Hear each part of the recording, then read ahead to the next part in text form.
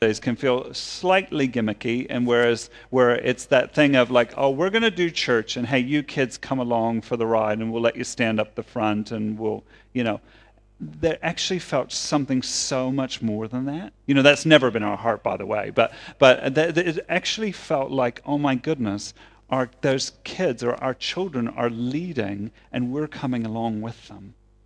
And that's really profound. For me, it was such an incredible encouragement coming into these couple of weeks where we really feel like God is stirring us and bringing us to a place of actually vision and mission and what actually Maharangi Vineyard is all about. I feel like the kids have done it for us. Kind of they've showed us in a way a snapshot of, I believe, what is to come.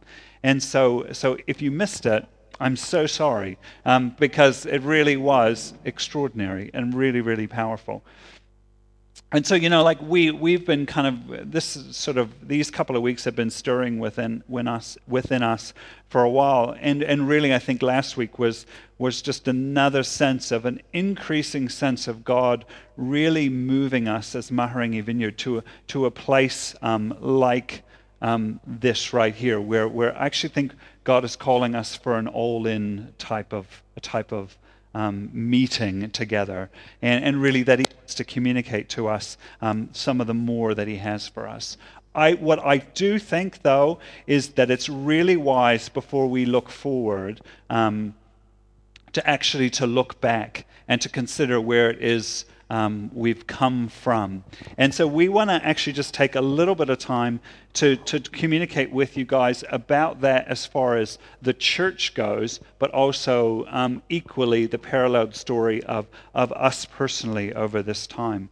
And so those of you may or may not be aware, but at the end of 2019, we kind of made the difficult decision, but I actually felt really confident about it, to end what was our very long standing leadership team together.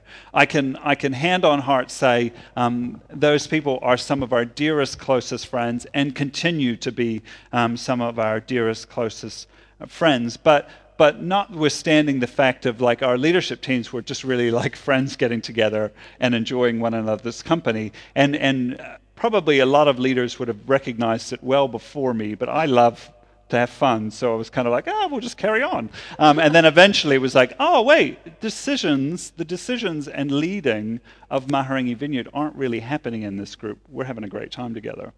So kind of like was this decision to sort of say, actually, do you know what? I feel like we're in for something new, something different. Which, by the way, is a really natural, healthy sign of church. Is church leadership, church structure is actually designed to change and to move as growth and seasons in life happen. And so that was the end of 2019. Our plan.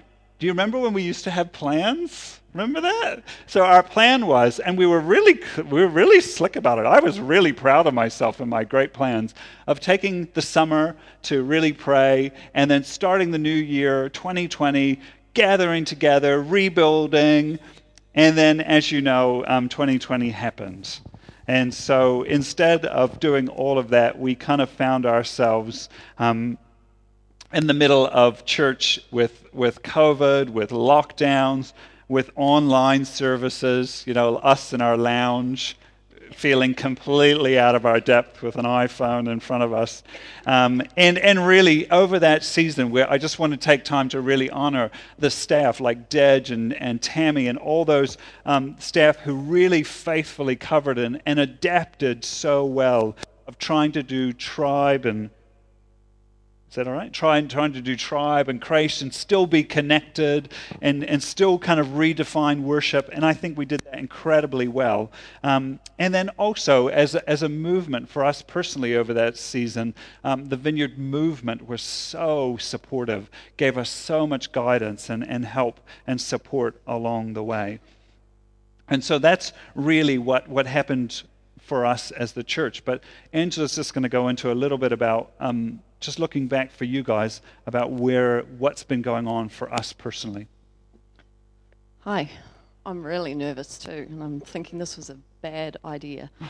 So 2020 was quite the year. I think we would all agree with that. But for me personally, I was so excited for 2021. Our nest was emptying, so we thought.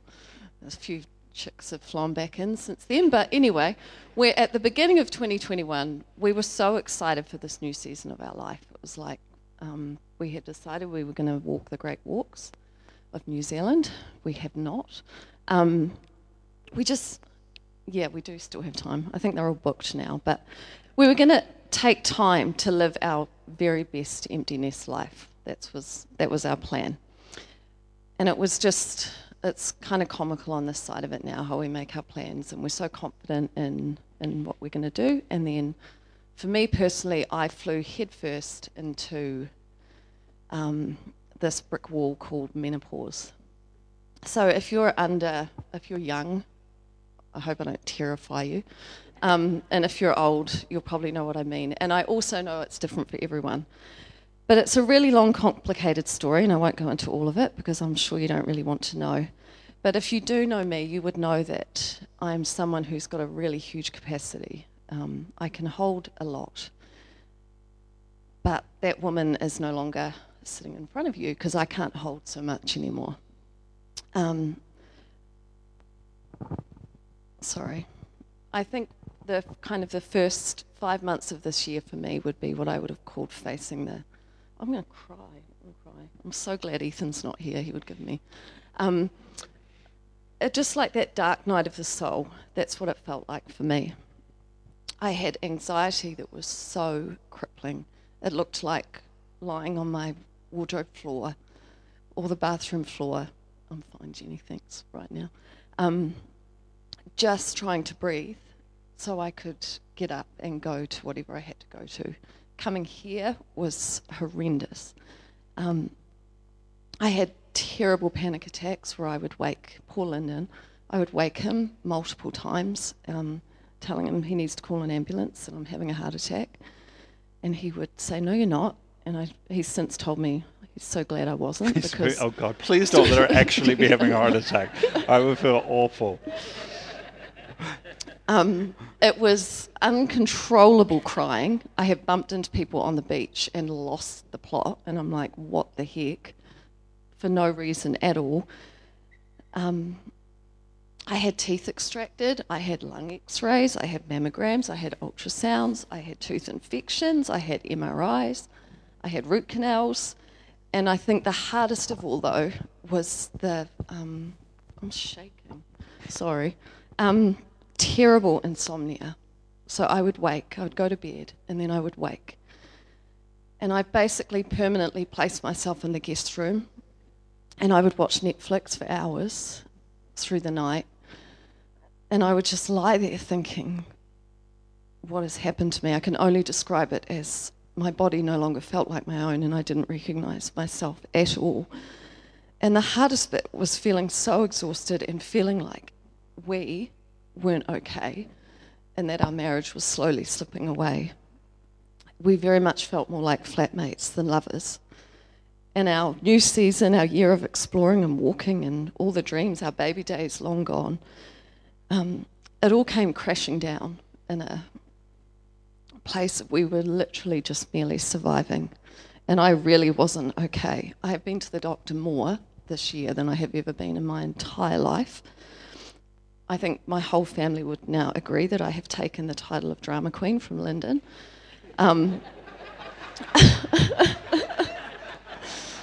I became a hypochondriac, sure I was dying of so many different things. And it has literally been like living my worst nightmare. I'm really, truly not the same person I was a year ago. And I'm so grateful for some people in this room, and they know who they are, who have walked with me and listened to me and carried me in a really dark season. They've prayed for me when I felt so hopeless because prayer was not happening for me. I would try, but it just felt like it was falling on deaf ears. I'm so grateful for my supervisor who reassured me over and over and over again that I wasn't going crazy when I felt like I was, and for an incredible doctor who listened and cared and gave me way more time than their 10-minute slot. to help me get through. But mostly, I'm so grateful for Lyndon, because he's in the same marriage, but he has a very different wife. And the grace and love he's had for me through what has been the hardest years of our marriage yet. I think for me, this does get better, by the way. You called us here for what? For me, it was incredibly disconcerting to see probably the person in my life. I've never known anyone who's more capable and can do so many things and just so many things for me. I must say, a lot of my disconcertion was about my own well-being. Who's going to look after me? You do that. But no, in all seriousness, to be eyewitness to all of it was just so difficult, and seemingly to see really Angela falling apart, but like she said, genuinely feeling like we were falling apart. I think in 27 years of marriage, that season, I really genuinely didn't think we were going to make it. I kind of was my lowest of the low moments, when you kind of in those places and you think, okay, well, at least the real estate market's really good. We can sell our house in Algiers Bay and I might be able to buy something in Hamilton. And they're like, oh God, not Hamilton. Come on. I'm just kidding for anyone who... No, but genuinely, really quite this is what, I was genuinely thinking that that was gonna be our future. In being able to look back and see kind of those moments, where hindsight's beautiful, to be able to kind of see for us both, we just in kind of debriefing through all of it, the crescendo of that time really came when I did that 5-day silent retreat. And it was out of pure desperation of God, I need you. Everything else feels like it's falling apart. I need you.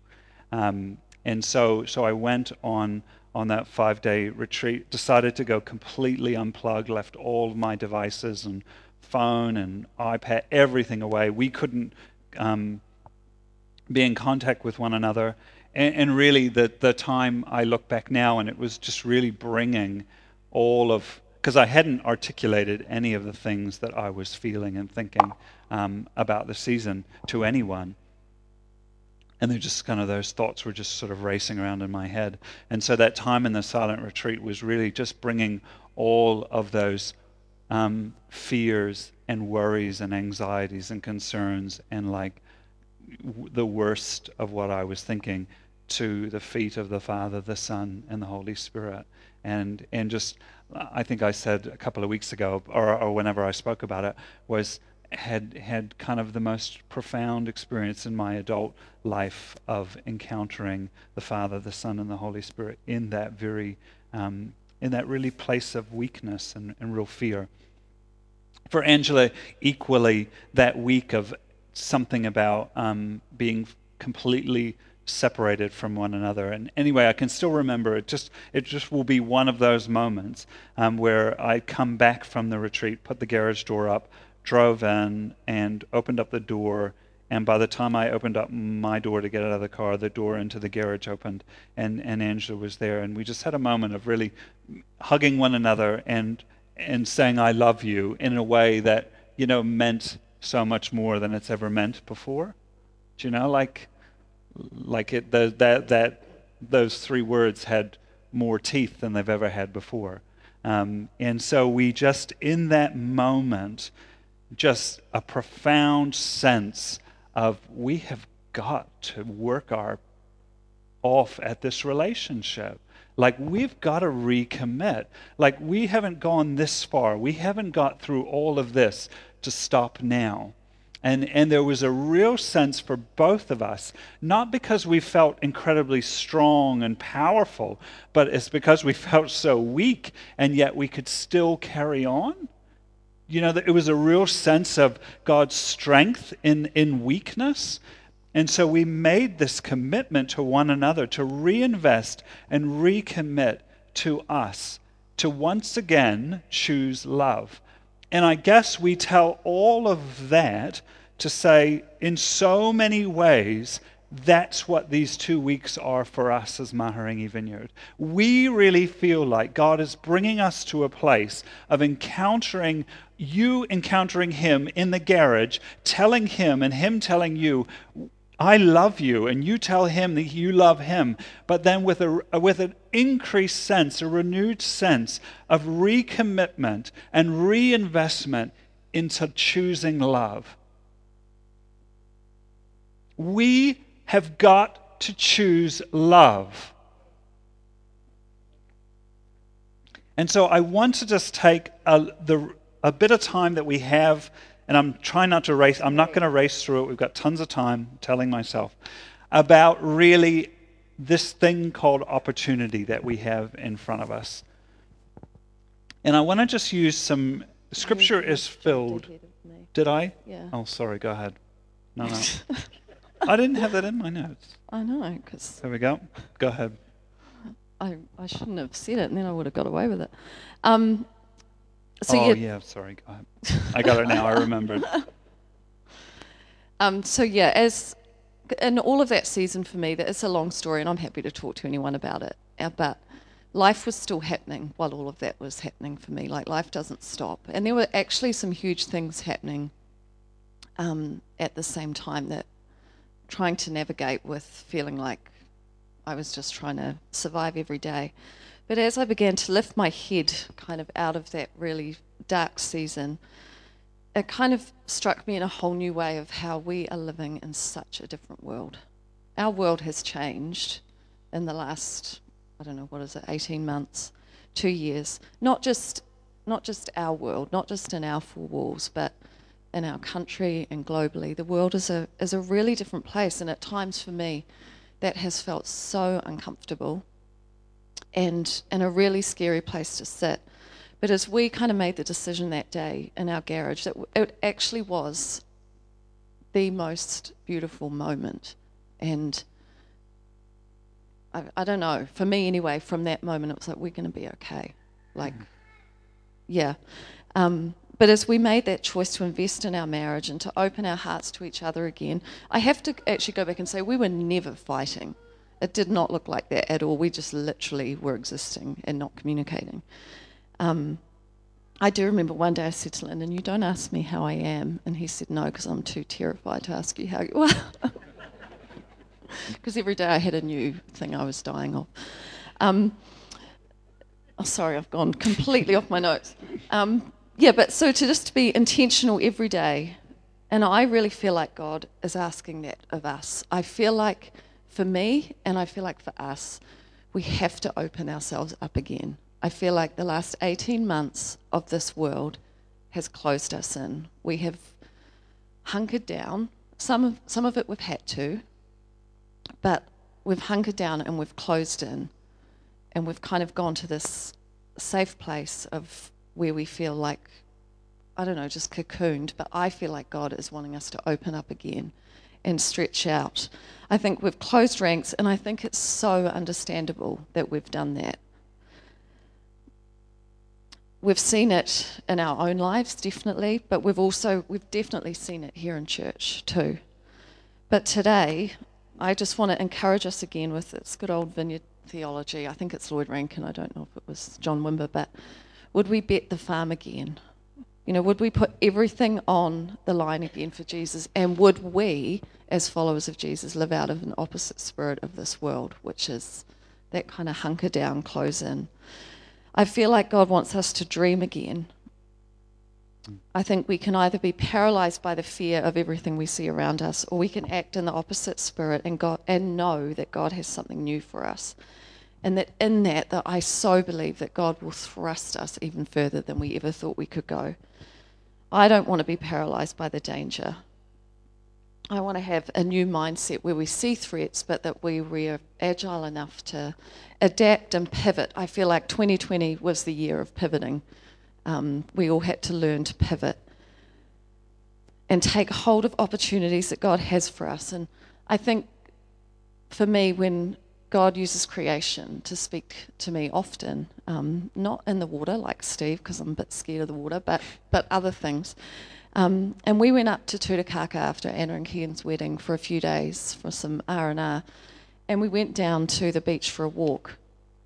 And Lyndon, I don't know why we did this, but anyway, Lyndon went off walking and I turned around and went the other way, up this sort of grassy path. And to the left of me, there was this kind of rickety old fence, and there was a fantail sitting on the fence.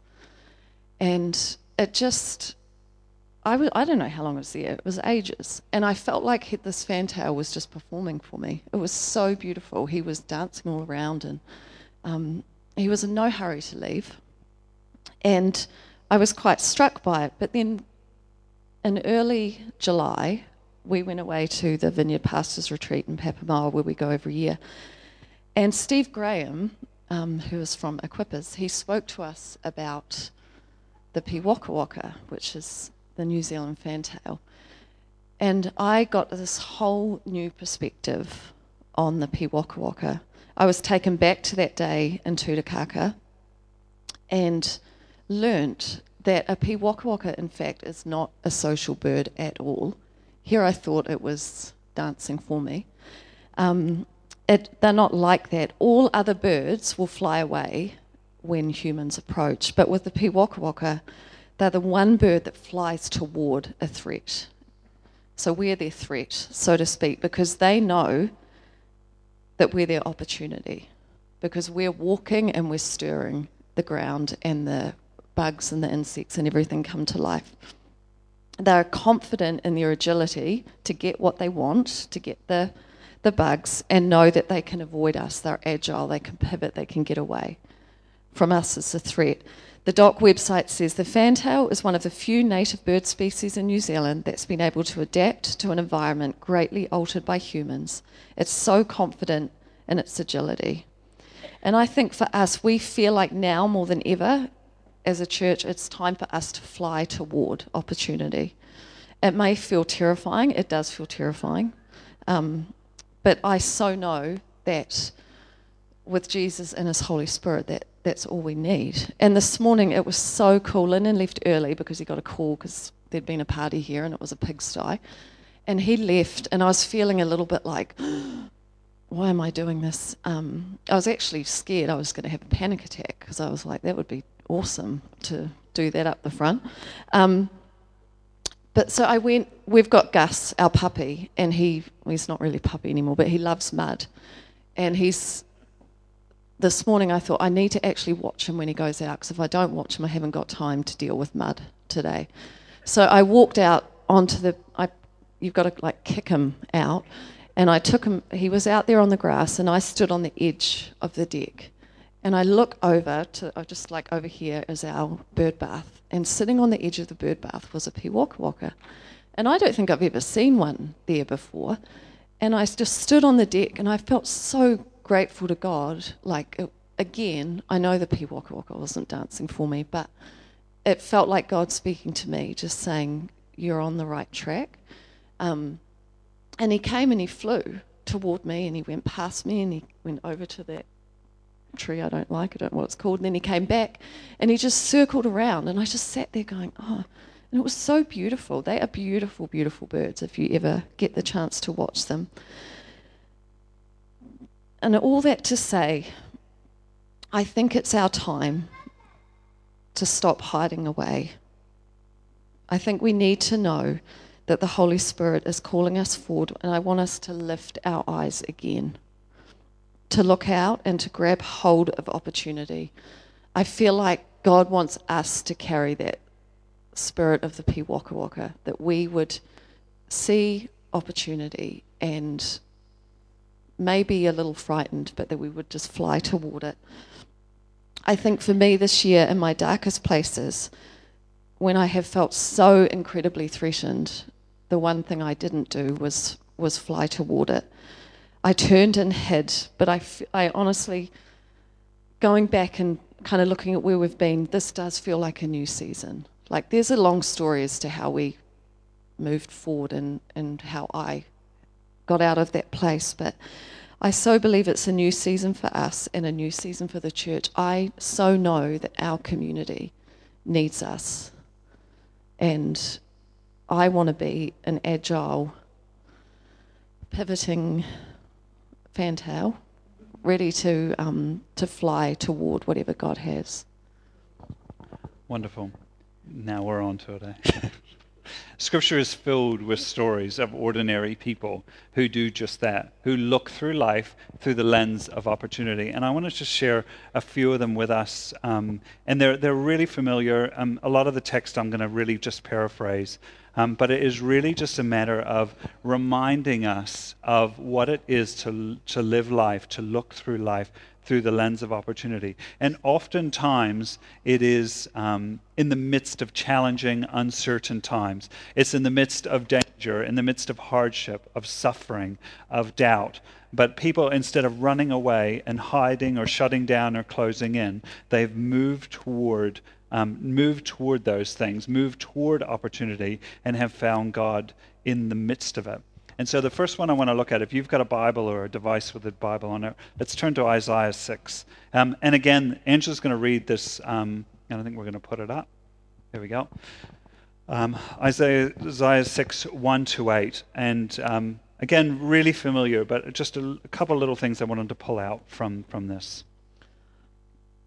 That's tiny on there. It was in the year King Uzziah died that I saw the Lord. He was sitting on a lofty throne, and the train of his robe filled the temple. Attending him were mighty seraphim, each having 6 wings. With 2 wings they covered their faces, with 2 they covered their feet, and with 2 they flew. They were calling out to each other, "Holy, holy, holy is the Lord of heaven's armies. The whole earth is filled with his glory." Their voices shook the temple to its foundations, and the entire building was filled with smoke. Then I said, "It's all over. I am doomed, for I am a sinful man. I have filthy lips, and I live among a people with filthy lips. Yet I have seen the King, the Lord of heaven's armies." Then one of the seraphim flew to me with a burning coal he had taken from the altar with a pair of tongs. He touched my lips with it and said, "See, this coal has touched your lips. Now your guilt is removed and your sins are forgiven." Then I heard the Lord asking, "Whom should I send as a messenger to this people? Who will go for us?" I said, "Here I am, send me." History will tell us that it was 52 years was the reign of King Uzziah. So again, we find ourselves we would have found ourselves in a situation where we're of great uncertainty, of everything changing, of everything being kind of up in the air. Lots of fear around what was to come. And yet we see a picture of God coming and reminding ourselves that he's still on the throne. Do you know, don't we need to be reminded that God is still on the throne? You see some of the stuff, talk about my lips are dirty. It's like we could translate that to my Instagram posts are dirty and the people around me's Instagram. All the stuff that we see, the things that we're focusing on, the conspiracy theories, the things that we get ourselves so worked up about. I feel like it's so easy to give darkness a lot more credit than it's due. But we need to be reminded that the God is still on the throne. That we can go forward in that. And then we see Isaiah, the seraphim, coming down and touching the coals on his mouth. We need an encounter with Jesus. And that encounter with Jesus needs to change us. Needs to change who we are, change how we see the world, change how we see others.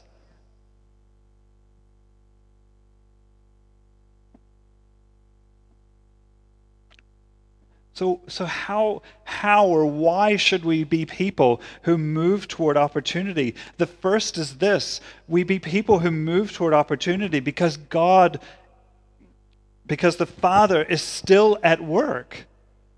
The Father is still at work, and he's still asking the same question: who will go for me? Whom shall we send? Why should we, as Maharangi Vineyard, be people who embrace opportunity, who fly toward things that might scare us? It's because the Father is still on the throne. He's still at work out there, still doing something. I love the picture of the fact that when God was asking that question, when he's looking at Isaiah, we can interpret the same way. When God is looking at you and asking you, whom shall I send? Who should go for me? He's looking at you, but he's looking out there. Like he's looking at you, but he's looking beyond you into our community, into our world, into the people around us, into our workplaces, and say, whom shall I send for them? That's why we as Maharangi Vineyard need to embrace what it is to live a life looking through the lens of opportunity, because our world needs that. God is still at work.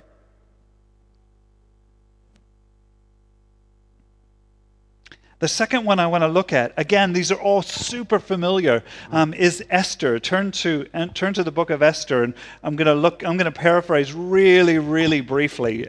But again, an incredible portion of Scripture that would be so fascinating or great to read, remind ourselves of, is this again, we find a season or a place in life where Haman has got a plot to kill all of the Jews. Esther, who's a Jew, who finds herself as being a queen. Like talk about world being unsettled. And this is a really good, like as plots go, this is a really good plot. Like this isn't just like I got a plan. This is like a real plan. And it looks like it could really come off. Like, don't we? Like I've heard people say, like even in our world, like this agenda of the world that we live in. We'll talk about agendas. This is more than agenda. This is like a full-on plan, and there's backing to it, and it can all come about. And so Mordecai, who's Esther's uncle, brings the news to Esther and says, you're it. Like I think this is it. And there's this incredible verse in verse 14 that Angela's going to read. If you keep quiet at a time like this, deliverance and relief for the Jews will arise from some other place, but you and your relatives will die. Who knows if perhaps you were made queen for just such a time as this? There's a couple of things here. One note is the fact that I love that first sentence. Deliverance is going to come. Again, God is still on the throne. Like if you're worked up about the political situation of where we find ourselves or the socioeconomic things or all of those things, if you're worked up about that, you should be worked up with a knowing that God is still going to have his way. God is still on the throne. Like don't give darkness more credit than it's due. But I love this thing. But what if? So why for us, sorry, I'm yelling. Why as Maharangi Vineyard, why should we be people who run toward and embrace opportunity? Because who knows, perhaps we were made for such a time as this. Like just maybe. Who knows?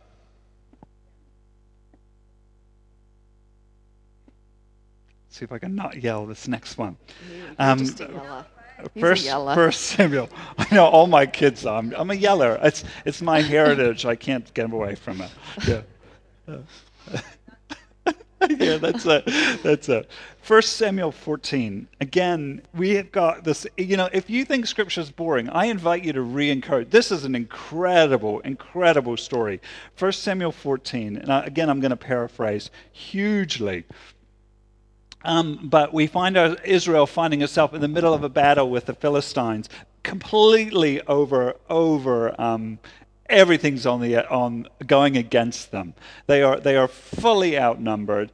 And Jonathan, one day Jonathan says to his armor bearer, "Come on, let's go over to where those Philistines have their outpost." And then Scripture says that Saul, with the rest of the Israelite army, is sort of just camping out under a pomegranate tree. I don't know why they make mention of it, that it's a pomegranate tree, but we find out. But there's this thing of just sort of sitting back, like of waiting. But there's something in Jonathan says, come on, let's go over and have a look. And it goes into it, and I encourage you to have a look at it. Talks about how they had to scramble down one side of the cliff and then scramble back up the other side. And on their way over, Jonathan says, make sure I get it. So when we get to the other side, if they say, come on up, or we're going to kill you, then we'll stop and we'll go back to camp. But if they say, come on up and fight, then we'll go up and we'll know that's a sign from the Lord that he will help us defeat them. This is two guys. Don't you love that? So they climbed up, this verse, so they climbed up using both their hands and their feet, and they got up to the Philistines, because they said, come on up and we'll fight you. So it was like, all right, we're all on, it's in. And so they climb up, and they get to the top, and Scripture said they killed 20 men in all, and their bodies were scattered over half an acre. Again, I don't know why we need to know that, but I'm sure there's a theologian somewhere that will know the reason why the bodies, we needed to know it was over half an acre that they were. But suddenly panic broke out in the entire Philistine camp, and it spread throughout the entire field. And then there was this incredible overtaking of this. So why as Maharaim Vineyard? And I'm just going to read verse 6. Again, this incredible pivotal point in the scripture. Let's go across to the outpost of those pagans, Jonathan said to his armor bearer. Perhaps the Lord will help us, for nothing can hinder the Lord. He can win a battle, whether he has many warriors or only a few. So why, as Maharaim Vineyard, do we be people who fly into the face of opportunity, who move toward it? Because what if we take a step into ... maybe, just maybe, something extraordinary could happen? Like maybe I need to yell again to get going a bit. But so why be people who fly into opportunity, who even though everything in us might be like turn tail, run, why are we being called to be a church who fly into the face of opportunity? Because maybe, just maybe, God is calling us to step into a place that we will see the extraordinary happen. If you want to see how extraordinary in Scripture is read the rest of that story. How is it that two people in God cause an entire army to go into complete chaos? Because maybe, just maybe, God can do something extraordinary when we step forward. It's a kingdom principle that God will back our faith. Like when we step out, and this isn't just me. There is a big part of me that loves just to, I'm not. But oh my goodness, I don't want to live my life just. I don't want Maharaim Vineyard just to be coming here and doing what we've done and carrying on doing it and just doing it. I love that picture of scratching on their hands and knees, climbing up to where the extraordinary happens. So why do we be a people? Why do we be a church who looks through the lens of opportunity? One, because the Father is still at work. He's still asking the question. Two, who knows perhaps if Maharaim Vineyard was made for such a time as this? In this community, in this area, for such a time as this. What if we as a church step into the unknown, step into whatever, maybe, just maybe, God and us will see the extraordinary happen. And finally this, Acts 16. Again, turn to this if you would, please. And we're going to pick up in verse 6. This has some words I don't know how to pronounce, so I don't know what. Anyway. Fake it till you make it. Next, Paul and Silas travelled through the area of P and Galatia because the Holy Spirit had prevented them from preaching the word in the province of Asia at that time. Then coming to the borders of Mysia, they headed north for the province of Bithynia. But again, the Spirit of Jesus did not allow them to go there. So instead, they went on through Mysia to the seaport of Troas. That night, Paul had a vision. A man from Macedonia in northern Greece was standing there pleading with him, "Come over to Macedonia and help us." So we decided to leave for Macedonia at once, having concluded that God was calling us to preach the good news there. So many of you know we've just finished quite a long series in Philippians, and this in many ways is kind of the why or how that whole church happened, or the Philippian church happened. God was calling Paul into literally a whole new world. Like if you look on a map, where Paul went is such a narrow piece of land. But all up until that point, his entire missionary and church planting journey was in Turkey, or what we know now of Turkey. And what this dream was God calling Paul, calling him to move into a whole new world. And we see that in the Philippian church then. All that had happened. Like we have the benefit of hindsight of like look at all the joy and the good that came from the obedience of following God into that whole new world. We see that in Philippians. And then that's verse 9. The man in his dream was calling out, was crying out for help. Why do we as Maharangi Vineyard Church lean into or look through the lens of opportunity? It's because our world is still crying out for help.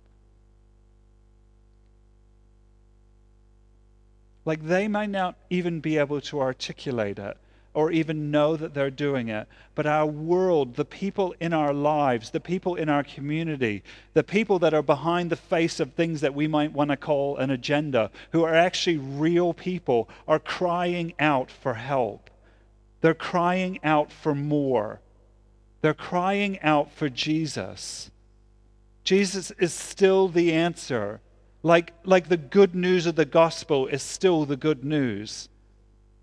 Like people still need Jesus, and nothing else will satisfy. Why are we to be a people who lean into and fly toward opportunity? It's because our world is still crying out for help, and Jesus is the only help that will truly help. That will truly make a difference. You know, we can get so worked up about the things that are going on around us, like the whole idea of identity and worth. And I've heard so many people get so worked up about it and so disconcerted about a lot of the narrative that goes on around identity, but who better than the church? Like, we should be the number one place that anyone who's struggling with identity to go to, because I need a Bible. I was going to hold it up, but does anyone have a Bible? Like, pretend. There you go. Like, okay, see that. Like, look, what does the Bible say about who we are as people? Like our identity in Christ. What does that say about it? Now, who can confidently say you live that out every day 100%? Like, that's who we are as people, for goodness sake. Like, to be a follower of Jesus is to be a people who embrace a life of struggling with the identity of what we're called to be and the reality of who we are. Come on, like our world is crying out for help, and this is one of the best places they should be able to find it, not one of the worst. Like what about the fact that we live as this incredibly beautiful place that is unbelievably awe-inspiring in its creation, and yet we have the worst suicide rate of almost anywhere else in the world. Like, our world is crying out for help. And if they can't get answers, if they can get answers anywhere, why can't it be here? Like, why can't this be the place that people encounter what their worth is like? That they know that they're not alone. That this is the place that they get confronted with the lies that go around in their head, the things that they're being told in their own head, that they're not worth it, that this world would be better off without them. What if this is the place that they get confronted with over and over and over again, that this world is better because of them? Like that they have a worth and an intrinsic value that they could never hope or imagine to understand. That God loves them beyond that they could ever imagine. And what if this is the place that they hear it? Not once, but every time they walk through the door, or every time we walk through their door. Like, so why should we be people who embrace opportunity? It's because the Father is still at work and He's still asking us that question. Why? Because who knows, perhaps we were made for such a time as this. Why? Because what if we take a step into this unknown? Maybe something extraordinary could happen. Why? Because our world is still crying out for help. And we, as followers of Jesus, have the answers. More than that, we have the answer. We have Jesus. We have the love that He has. Next week we are going to...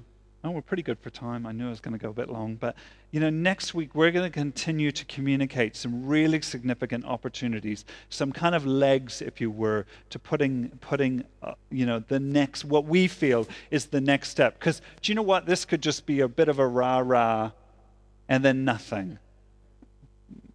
But I actually don't think it is. And I think we're all the answer to why that isn't going to be the case. But this morning, so that's next week. So please make it every effort to be here.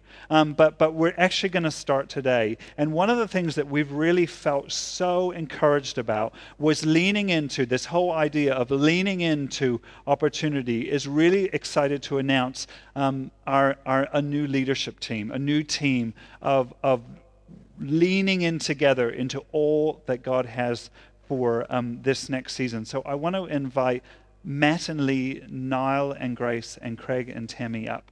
But also more than that, I want to invite Amos and Ariana, Shiloh, Abriana and Benaiah, Daniel, Jamie, and Josh all forward. And we're gonna, and I'd love for us just to pray and commit this new team to us as a church. It's really for us, what this looks like is like I said before, in a new season where there's staff and people like Dej who take incredible areas of responsibility over worship and pastoral care of worship and stuff. There's kind of a whole level of unknown to what this new team is about. But one thing that I keep coming back to again is that sense of investing into who knows what is going to happen. And I feel like this team, they are young, and it makes us feel old. But there are some really incredible things that we really feel like this is part of what it is to lean in to the opportunity of what is to come. You guys can come up now, actually, if you can. You can pray for us. We're going to pray now. So actually, why don't we all stand, and these guys will come up. And if you know them or they're your friends, we're going to kind of just end this morning with just a time of really prayer and just praying for them and for us as well, but really just for us in the immediate go forward, we're taking a lot of opportunity or a lot of time and energy into developing team culture of actually really wrestling with what disagreement looks like, of what healthy faith journeying looks like together. We're going to take opportunities to really try to get to know one another, our strengths, what we all bring to the table, and we're going to actually just really take opportunities to pray for one another and support one one another in what it is these guys are partially taking up the mantle. I've done my best to kind of warn them. I felt like in a lot of ways I was like an anti-salesman, because it was like, this is going to be hard. Are you really sure? But actually really felt like to be really confident for all of them to know that God is calling them into these roles for such a time as this. And we don't know what all of it will look like, but we know that what if God will use them and all of us to do something extraordinary. And I just wanted to add on, when we finally got our heads out of water again to go, we did not like flying solo and not having a team around us. We were okay last year, but we were not okay this year. And it was actually quite terrifying to... What? You got a big fly on your head. Oh, yuck. That's disgusting. It's not a fantail, is it? So, I've totally lost my train of thought. No, there was a part of us that was really nervous to reinvest again, because, it's new relationships. Well, not new, that's not the right word, but when Lyndon was away, and when he came back, and it was like, okay, God, we were terrified, to be honest, that they were all going to say no and we'd be alone. That was really how we were feeling. And it was just a sense of going, okay, God, we're going to ask and we're going to trust you with whatever. And we asked, and they all said yes. Yeah. And we were really honest, and we didn't sell something that, I hope we didn't, that it, wasn't going to be. So anyway. And I think I asked these guys, so why don't you spread out a little bit? Friends, come up. We're going to just lay hands on them and really bless, and really just, if you've got words or pictures you want to do, I think, Dad, you're going to put some music on, whatever. But we'd just really love for this to be an opportunity to really pray into the beginning of what is a very exciting opportunity that we're flying into. And I think there's something extraordinarily prophetic about the children of these group. Like my heart is that we as a team, those guys have all made decisions that are something that their children are being taken along with, and we want to bless that as well. Like our leadership teams are really loud, and I normally have 1 to 2 things that we need to do, and we're normally said. Maybe that's why I yell, because it's pretty noisy, but I actually think there's something incredibly powerful about bringing these kids, as well as our kids, along in the journey. And I just think it's so good. So I think that's us for this morning. We're just going to take the rest of the time to pray over them. You can come up if you'd like to, lay hands on them, pray for them. Please make every effort to be here next week. We've got 2 more things that we'd really like to communicate that really are going to be quite pivotal in, I think, the going forward of Mahurangi Vineyard. So thank you.